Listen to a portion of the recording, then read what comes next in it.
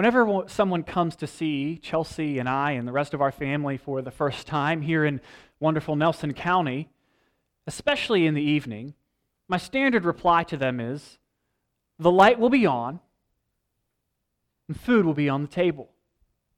Just look for the light on the sign by the road and the light in the house on the hill.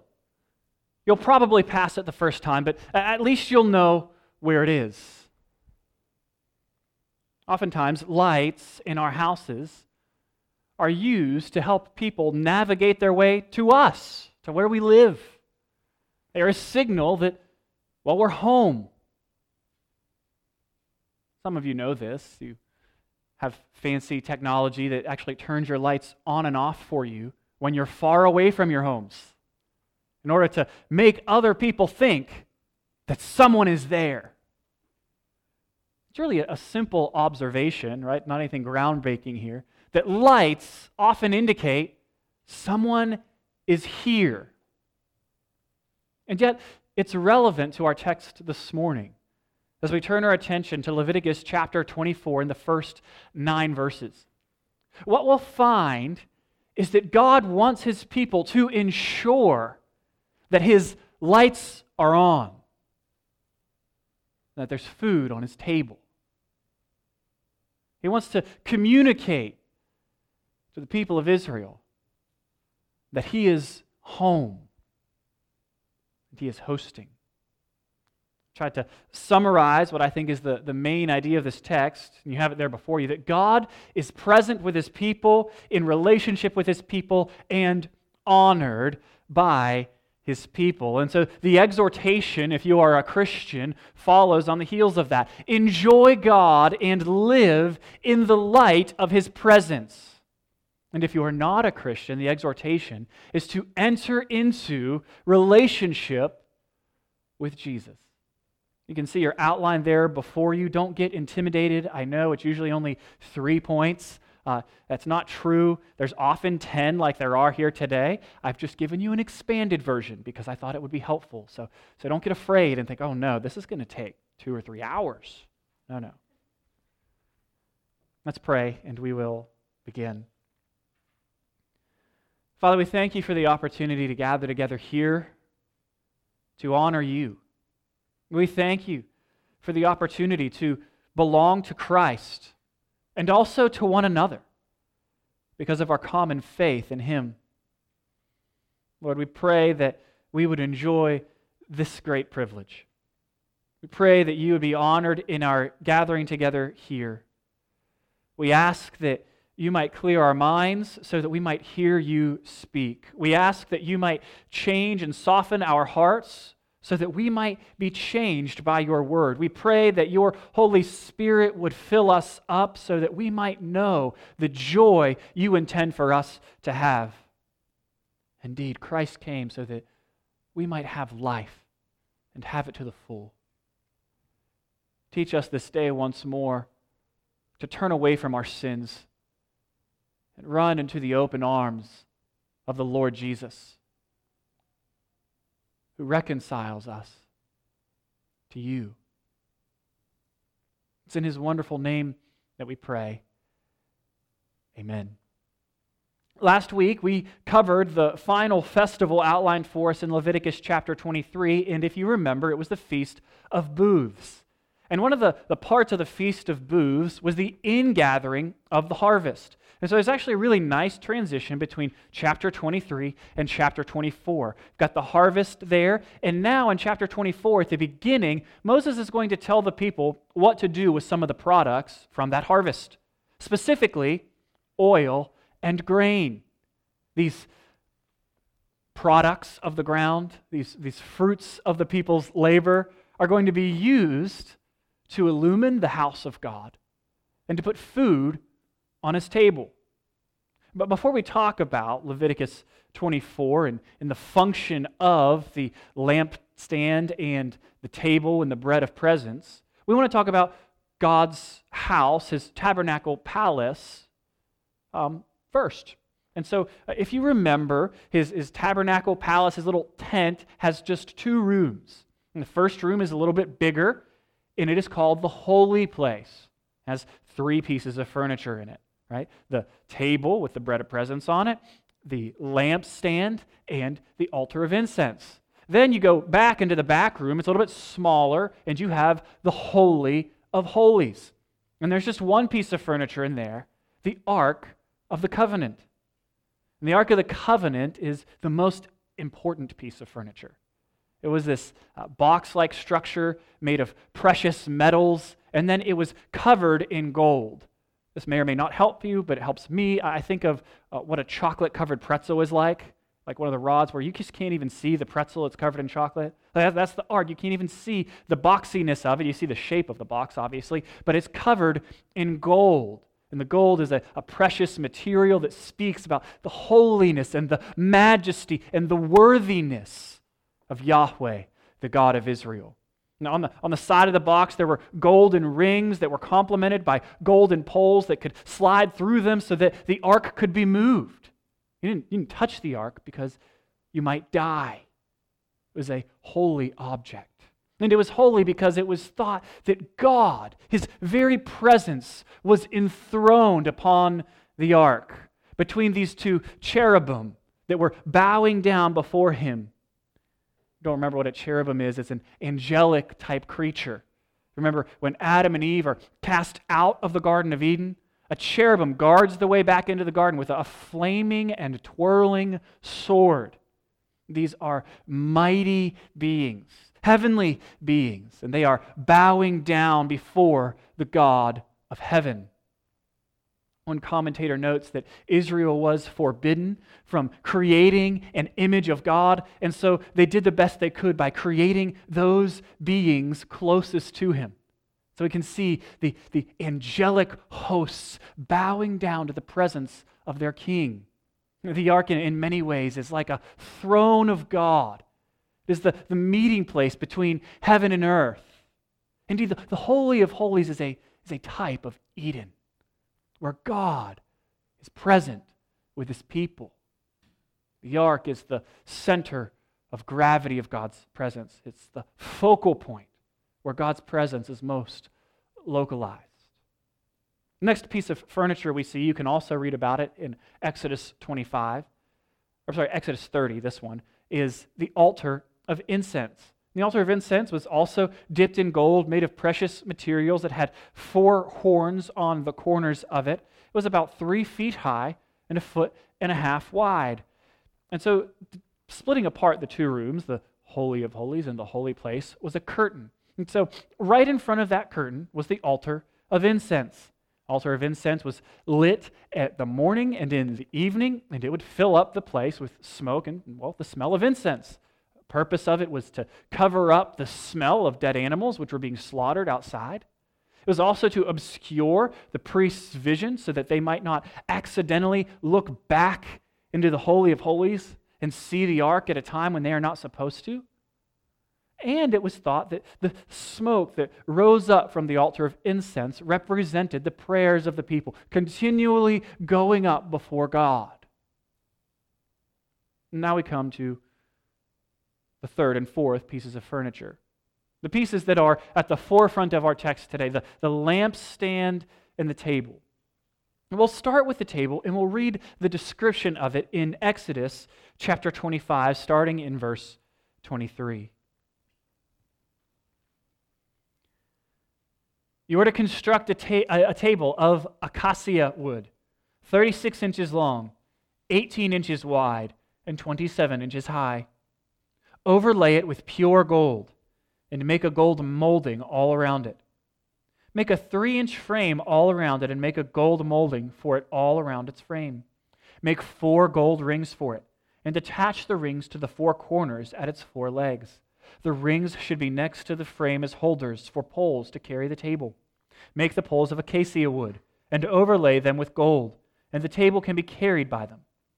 You are also to make its plates and cups, as well as its pitchers and bowls for pouring drink offerings.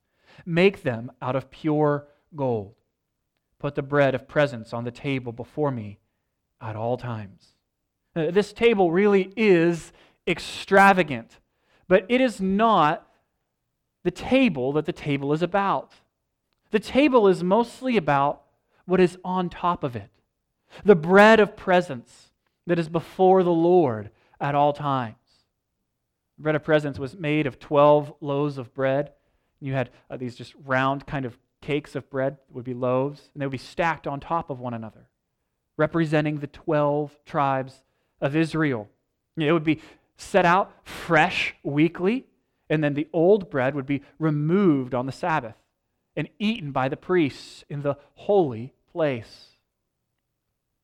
Next, we come to the lampstand, and we read about it in Exodus 25, verse 31. You were to make a lampstand out of pure hammered gold. It is to be made of one piece, its base and its shaft, its ornamental cups and buds and petals. 6 branches are to extend from its side, 3 branches of the lampstand from one side, and 3 branches from the lampstand to the other side. There are to be 3 cups shaped like almond blossoms, each with a bud and petals on one branch, and 3 cups shaped like almond blossoms, each with a bud and petals on the next branch. It is to be this way for 6 branches that extend from the lampstand. There are to be 4 cups shaped like almond blossoms on the lampstand shaft, along with its buds and petals. For the 6 branches that extend from the lampstand, a bud must be under the first pair of branches from it, a bud under the second pair of branches from it, and a bud under the third pair of branches from it. Their buds and branches are to be of one piece. All of it is to be a single hammered piece of pure gold. Make its 7 lamps and set them up so that they may illumine the area in front of it. Its snuffers and fire pans must be of pure gold. The lampstand, with all these utensils, is to be made from 75 pounds of pure gold. Be careful to make them according to the pattern you have been shown on the mountain. So this lampstand is quite extravagant. It's not something that you're picking up at IKEA. It is a fantastic piece. And it illumines the household of God. It will be set up across from the bread of presence. And the point of it was quite simple. It was to turn on the lights in God's house, to show that God is home, that He is present with His people. And this is a big deal. Because remember, the presence of God, fellowship with God, is what was lost when the people were cast out of Eden. And so by this lampstand, what it is declaring is that God is living with and among His people, despite their impurities and despite their sin. Well, how is He doing that? And well, Leviticus is telling us through the sacrificial system. We've learned that through the sacrificial system, sin would be atoned for and cleansed. So the lamp showed the people that God is home and among them. And surely this tree that would remind them, remember, this thing is shaped like a tree. It's got 6 branches, probably an almond tree. Would certainly remind them, when placed next to the throne of God and the cherubim and these heavenly hosts, of Eden and the tree of life. God illumines His home with a tree of light. So that when the Israelites in the evening or just before dawn, or if they were up in the middle of the night, would look to the center of their camp and see the glow coming from God's palace, they would be reminded that He had not abandoned them to their sin. That indeed God was living among them. God is present with His people. He's home. This is the function of the lampstand, to declare that God, He really is here. He really is present with us and among us. What about the table? What is the function of the table? Well, let's turn and look at Leviticus 24.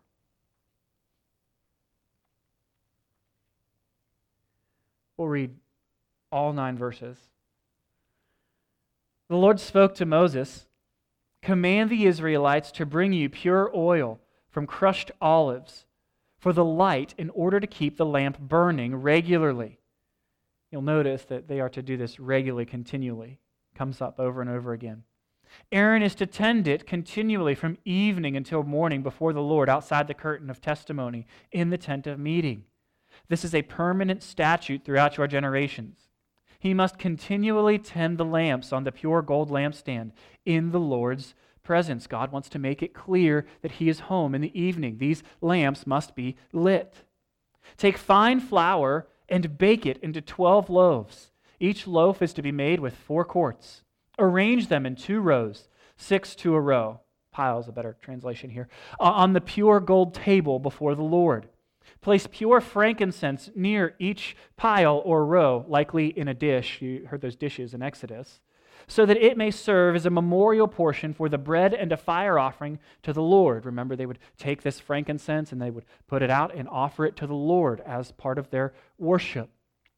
The bread is to be set out before the Lord every Sabbath day as a permanent covenant, an obligation on the part of the Israelites. It belongs to Aaron and his sons, who are to eat it in a holy place. For it is the holiest portion for him from the fire offerings to the Lord. This is a permanent rule. So go, well, we understand God has His lights on. It's communicating that He's present with the people. But why does God need a table with bread on it? Is it because He needs to eat? Is God like one of these false gods of the pagans where they set food out before Him and then pretend that He eats it and takes it away? And then take it away? No. No, that's demonstrated by the fact that they only offer the food once a week. And we know from Acts 17, and Paul's message to the Athenians, the God who made the world and everything in it, being Lord of heaven and earth, does not live in temples made by man, nor is He served by human hands as though He needed anything, since He Himself gives to all mankind life and breath and everything. Why then bread of presence? Once more, it is a sign of the covenant. It is a sign of God's provision for the people in the wilderness, and it is a representation of the people before God, in covenant with God. Bread was a very common item at meals. It was a staple, and so it is especially appropriate as a covenant sign, because covenants in the ancient Near East were often sealed by eating a meal. And so in this case, what would happen is the priest ate the bread on the Lord's table. They were eating it on behalf of the people, thus confirming the covenant again as they did so. You can probably remember the first time that this happened a little bit back in Exodus 24. We talked about it as a wedding ceremony between God and His people. They entered into it by word, blood, and food.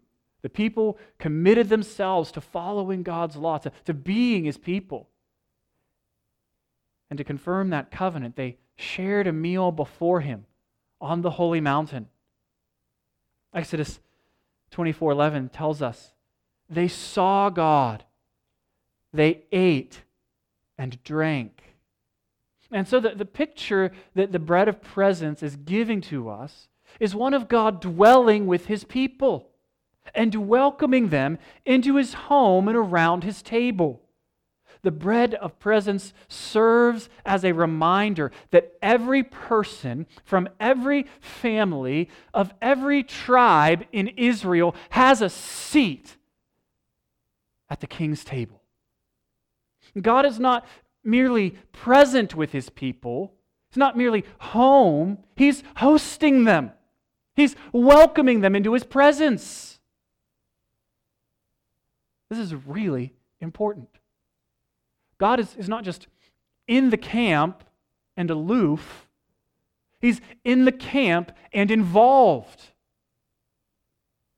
Maybe think of it this way. Have you ever been in the room with someone who wasn't in the room?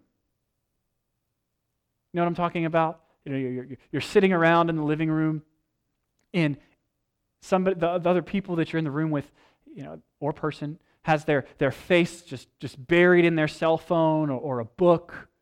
Maybe they're watching TV. They're in the room with you, but they're not really interested in engaging you with conversation or having a relationship with you. Right? They're in the room, but they're not in the room. They're present, but they're not present. God is not like that. He is present and He's engaged. He's really in the room. He's in the camp. And He's invited the people around His table into intimacy with Him. The tabernacle teaches us, yes, of God's holy transcendence, but also of His eminent love for His people. God is home and He welcomes His people into His presence when they come to Him by faith. This is extraordinary. So we see this picture of God welcoming His people before Him. And we see His people serving Him. In verses 1 through 9 of Leviticus 24, we see that the people are tasked with bringing pure olive oil from crushed olives, and very fine wheat from the grain, so that God's lamp can stay on and that there will be food on the table. And their continual service to God expresses the fact that He is their king and that they are His servants. They are happily obeying Him. See, you can see the image. You have the king's servants serving the king in his holy palace. Yes, He's home and He's in relationship with His people, and He is served by His people. He's honored by them and in them. So what has this to do with us? How does this map out onto our Christianity? Well, first, we understand that the tabernacle in its entirety is fulfilled in Jesus. We visited this text last week, and it's important to reiterate it again this week. John chapter 1, verse 14. We're told that Jesus, who's identified as the Word, became flesh and dwelt among us. The word there for dwelt is tabernacled. Jesus became flesh and tabernacled among us, and we have seen His glory, glory as of the only Son from the Father, full of grace and truth. And so what is being told to us in John is that God has come to be with us. God has not just come among His people in Christ. He's come as one of His people. God, the creator of the universe, the King of creation, becomes what He was not while never ceasing to be what He was. God the Son becomes killable so that He might die for those who would seek to kill Him. The King comes to die on behalf of traitors. Indeed, this is why God became a man. This is why Jesus became a man, so that He might die for the sins of all who put their faith in Him. Indeed, in Christ, God came to dwell among us. We also see, from the vantage point of the lampstand, that Jesus is the light. In John chapter 8, verse 12, he declares that He is the light of the world. And what makes this statement even more dramatic is the context in which He states it. He says this during the Feast of Booths. Yes, the feast we studied just last week. And you see, a tradition had grown up around the Feast of Booths, one that I did not tell you about last week because I intended to tell you about it this week. You see, as the people constructed their temporary shelters and lived in them to remind themselves of traveling in the wilderness as they made their way to the Promised Land, they also, in the evening, would take a menorah, a tree-like lampstand, and light it, and then lead it around Jerusalem in a procession as a reminder of how God led them through the wilderness as a pillar of cloud by day and a pillar of fire by night.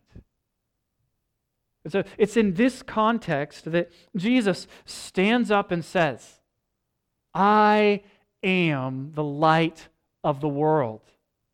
Whoever follows me will not walk in darkness, but will have the light of life. Jesus is saying, I am the presence of God among you. I am the light in the darkness. The light shines and the darkness has not overcome it. Come to me and you will never walk in darkness again. Jesus promises life and light to all, whoever follows him. He will bring whoever follows him into the presence of Almighty God. He is the one mediator between God and man. And it is in him we must trust if we are to have relationship with God. Jesus says that he will never leave us or forsake us. Jesus is Emmanuel, God with us. And he has accomplished this wonderful reality by way of the tree of Calvary. The tree of Eden brought darkness as Adam disobeyed God's instruction about the tree. The tree of light, the lampstand, signaled God's presence among his people and his resolve to not abandon them to the darkness of his right judgment. And the tree of Calvary, well, it brought the darkness of God's wrath down upon the second Adam. Jesus obeyed God about the tree. It is because of his obedience that we can have our sins forgiven. It is because of his substitutionary death on behalf of all those who will repent of sin and trust in him that we can have life and light.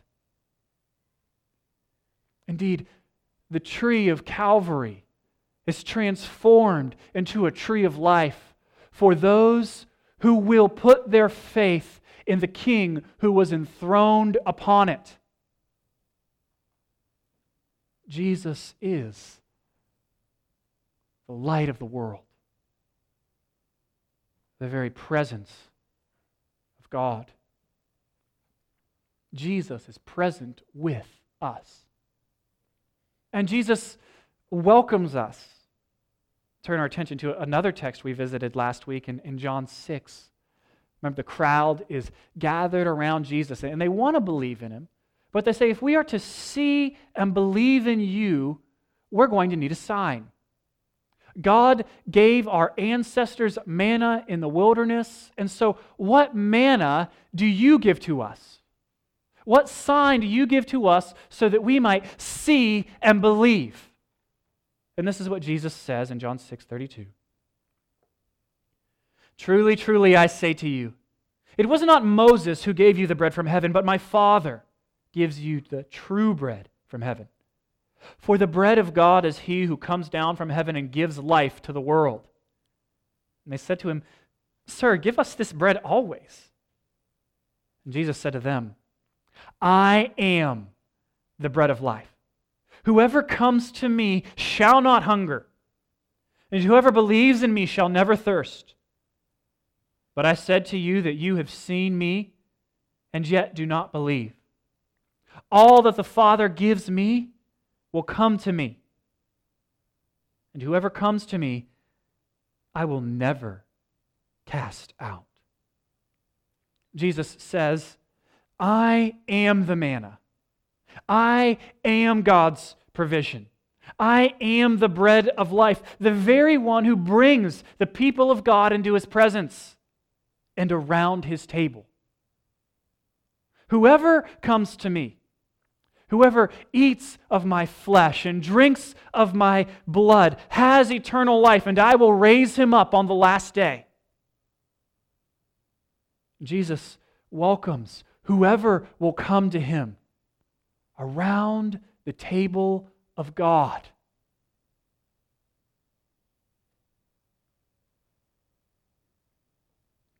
Really is incredible. Verse 37.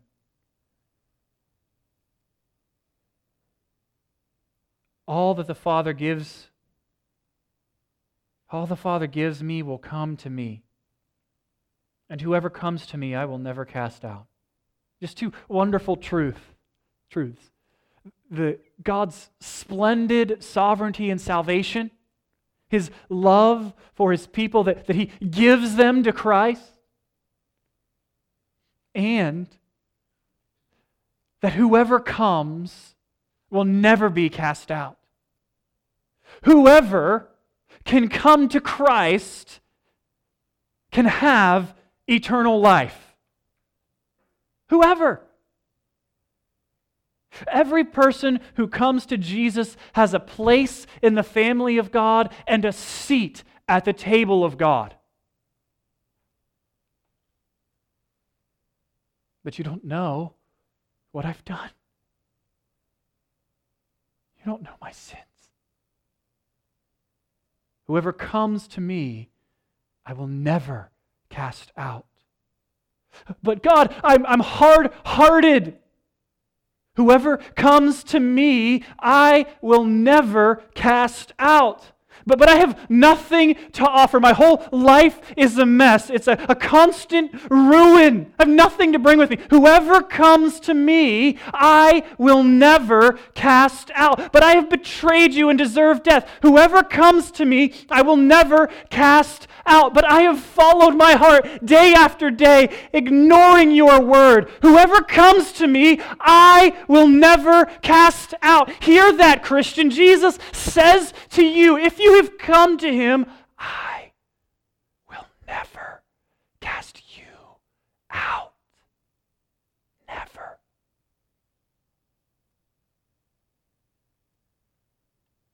Non-Christian.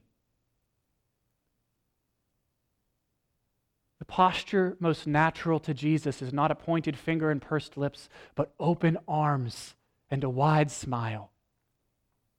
He welcomes you to come to Him, and to call Him your King and your Lord, to be obedient to His command, to be baptized and to be in fellowship with the rest of His people. He invites you into His family, to come around His table. Christian, what a wonderful, wonderful delight we have. What a wonderful blessing it is to enjoy obeying the commands of God. Oh, how we are blessed by our fellowship with one another. How wonderful it is to portray the union we have with one another and with Christ as we gather around the feast of God's Word, as we sing about God's glory, as we come together around God's table and partake of the bread and the cup, which are merely a foretaste of the great marriage supper of the Lamb, which is to come when death is no more and mourning has been silenced forever. What a wonderful promise Jesus gives to us as he welcomes us to himself and around his table. Whoever comes to me, I will never cast out. Oh, friend, Jesus is present and he welcomes whoever will come. And if you are a Christian, something else even more preposterous has happened to you. You see, in the Old Covenant, God was with his people. And in the New Covenant, he's come as one of his people. In the Old Covenant, God lived in the camp. But now in the New Covenant, when our faith is in Christ, God lives in us. In you. Paul makes this point plain in 1 Corinthians chapter 6, verse 18 through 20. Flee from sexual immorality. All other sins a person commits are outside the body, but whoever sins sexually sins against their own body. Do you not know that your bodies are temples of the Holy Spirit, who is in you, whom you have received from God? You are not your own. You were bought at a price. Therefore, honor God with your bodies. And what a wonderful summary of the Christian life. You are not your own. You were bought at a price.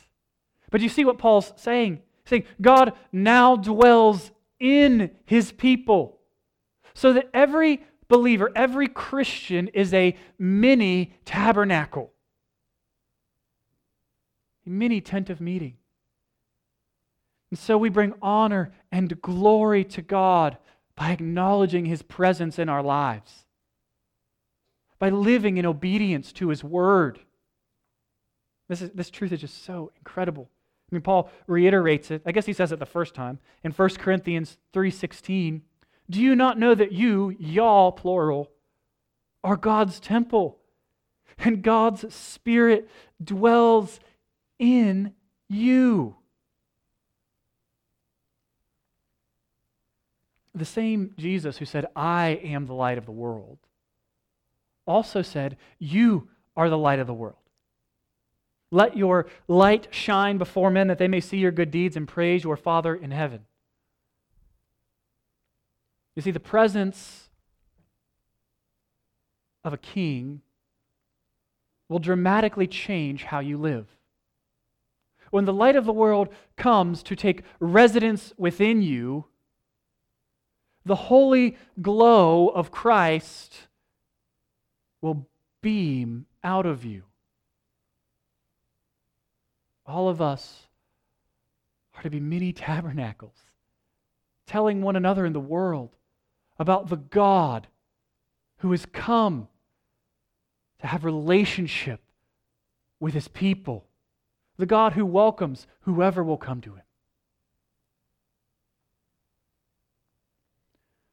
Does God's presence impact your daily living?